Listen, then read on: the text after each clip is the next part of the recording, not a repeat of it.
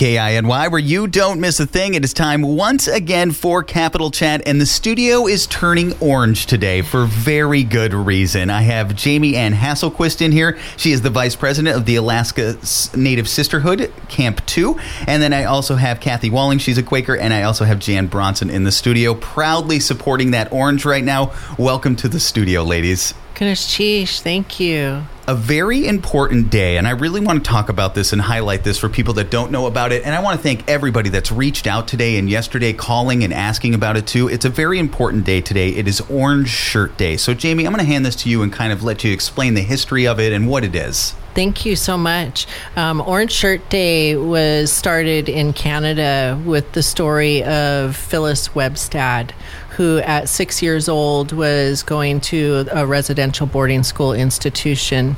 Her grandmother took her to town and bought her a new shirt for her journey there, and it was an orange shiny shirt. She was very happy to have that. When she arrived at the institution, they took her clothes, and she never saw her orange shirt again.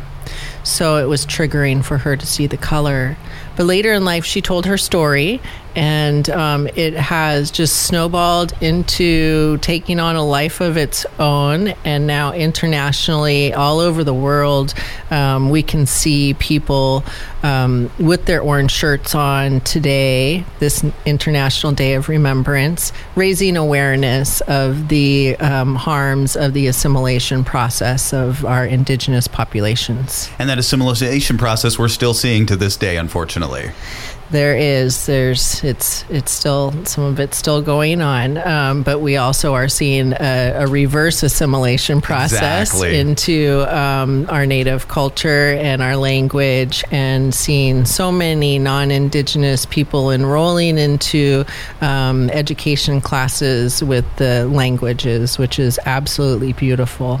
And it's so big around here. That's one thing I love about Southeast, is how much they do embrace the culture in this community. Very different from where I came in the lower 48. Mm-hmm. So let's talk about the celebrations, the honoring ceremonies that are taking place today for this event. So let's start. You were very busy this morning out at the Mendenhall Wetlands. I tried to call you on the show bright and early, but I figured you were busy. So let's talk about, how did it go? It was fantastic. We probably had close to 50 people out there, a lot of cars at Mendenhall Wetlands, and people with drums, holding signs, waving the flags around.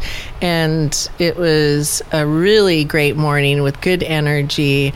A lot of cars driving by, honking, rolling their windows down. We saw carloads of orange just driving by, honking and waving at us. So that was really great energy. And that's what we want. We want that energy to carry into tonight. And we've had actually a lot of people call and ask if orange shirts are still available. I don't know if it's the design. I don't know if it's orange. It's probably a combination of the two. But let's talk about these shirts. Yeah, these shirts are fantastic. They're kind of tic-tac orange, tangerine sort of orange.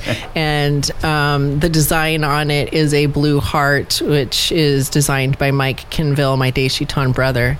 And we're following suit with the Kamloops children in BC, where the first 215 confirmations were.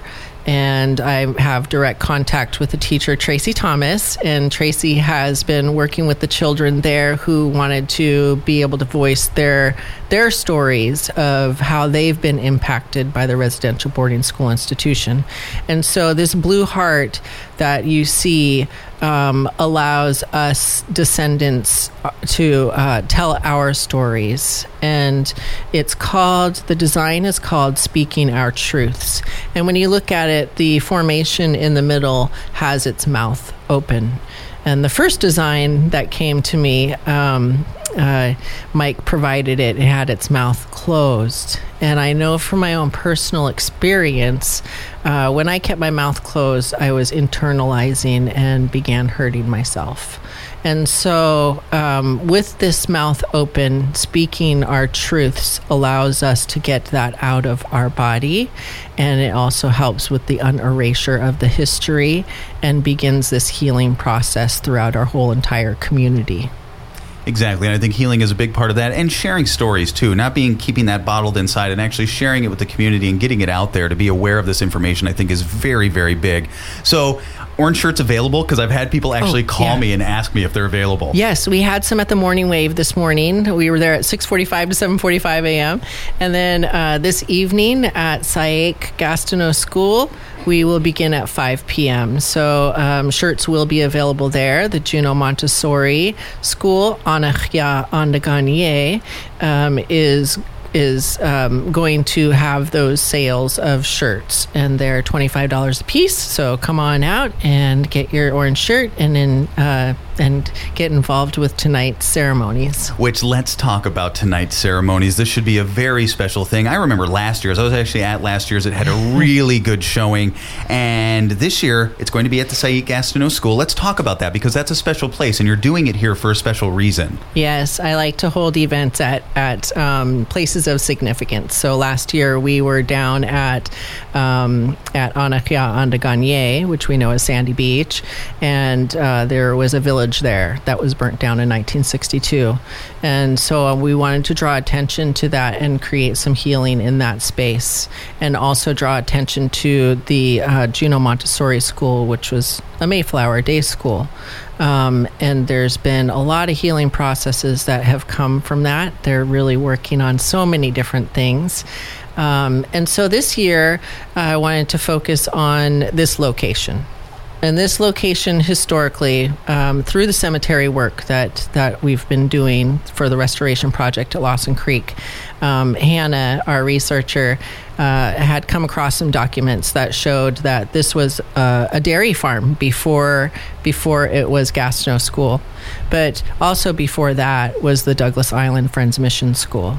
And some of the resting places that were disturbed several years ago, we have historically said that it is a native cemetery, but I also want to associate and bring attention that Douglas Island Friends Mission School was there, and it is likely that some of these resting places are also associated with that. It's good that you're historically looking at things like that and bringing light to things like that. I think it's really, really important, and history is a big portion of this. So walk me through the events tonight. When does it start, and what's going to happen exactly? We'll begin at 5 p.m. and go till 7.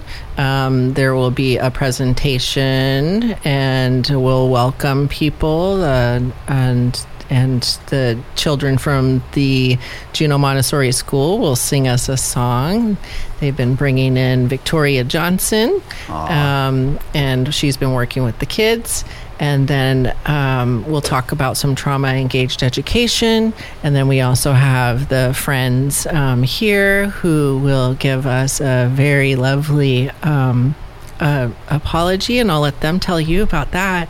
And we'll have a cleansing ceremony, and just honor remember the ones who didn't make it home because of this institutional era, and also honor the ones who are here and the descendants, and just really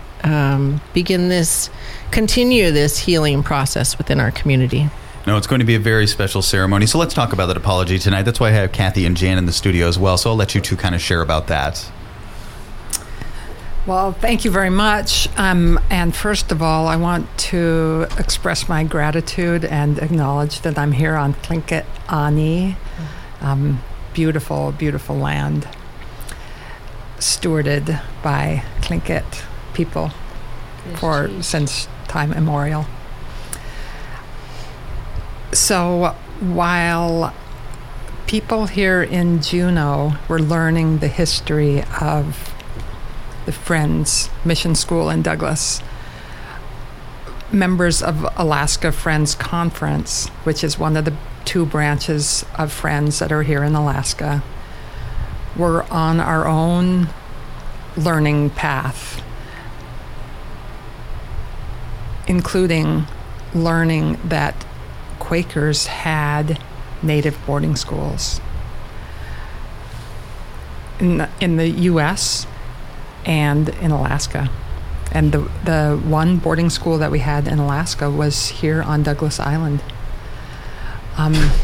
We read journals from missionaries.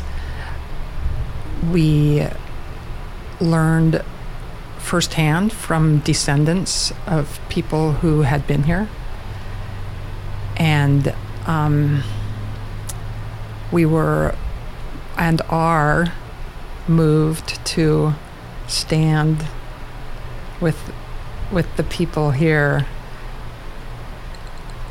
to apologize for the part we played in establishing and promoting the boarding school system, and specifically for the harm and the cultural annihilation and the taking away of languages, splitting children from their families that Friends brought about. No, it's going to be a really special ceremony tonight. To be able to do that is going to be absolutely special. Jamie, let's remind people one more time where they can go tonight, when this is taking place, so they can take part in this very, very special ceremony. Yes, 5 p.m. this evening at Syake Gastineau School over in Douglas.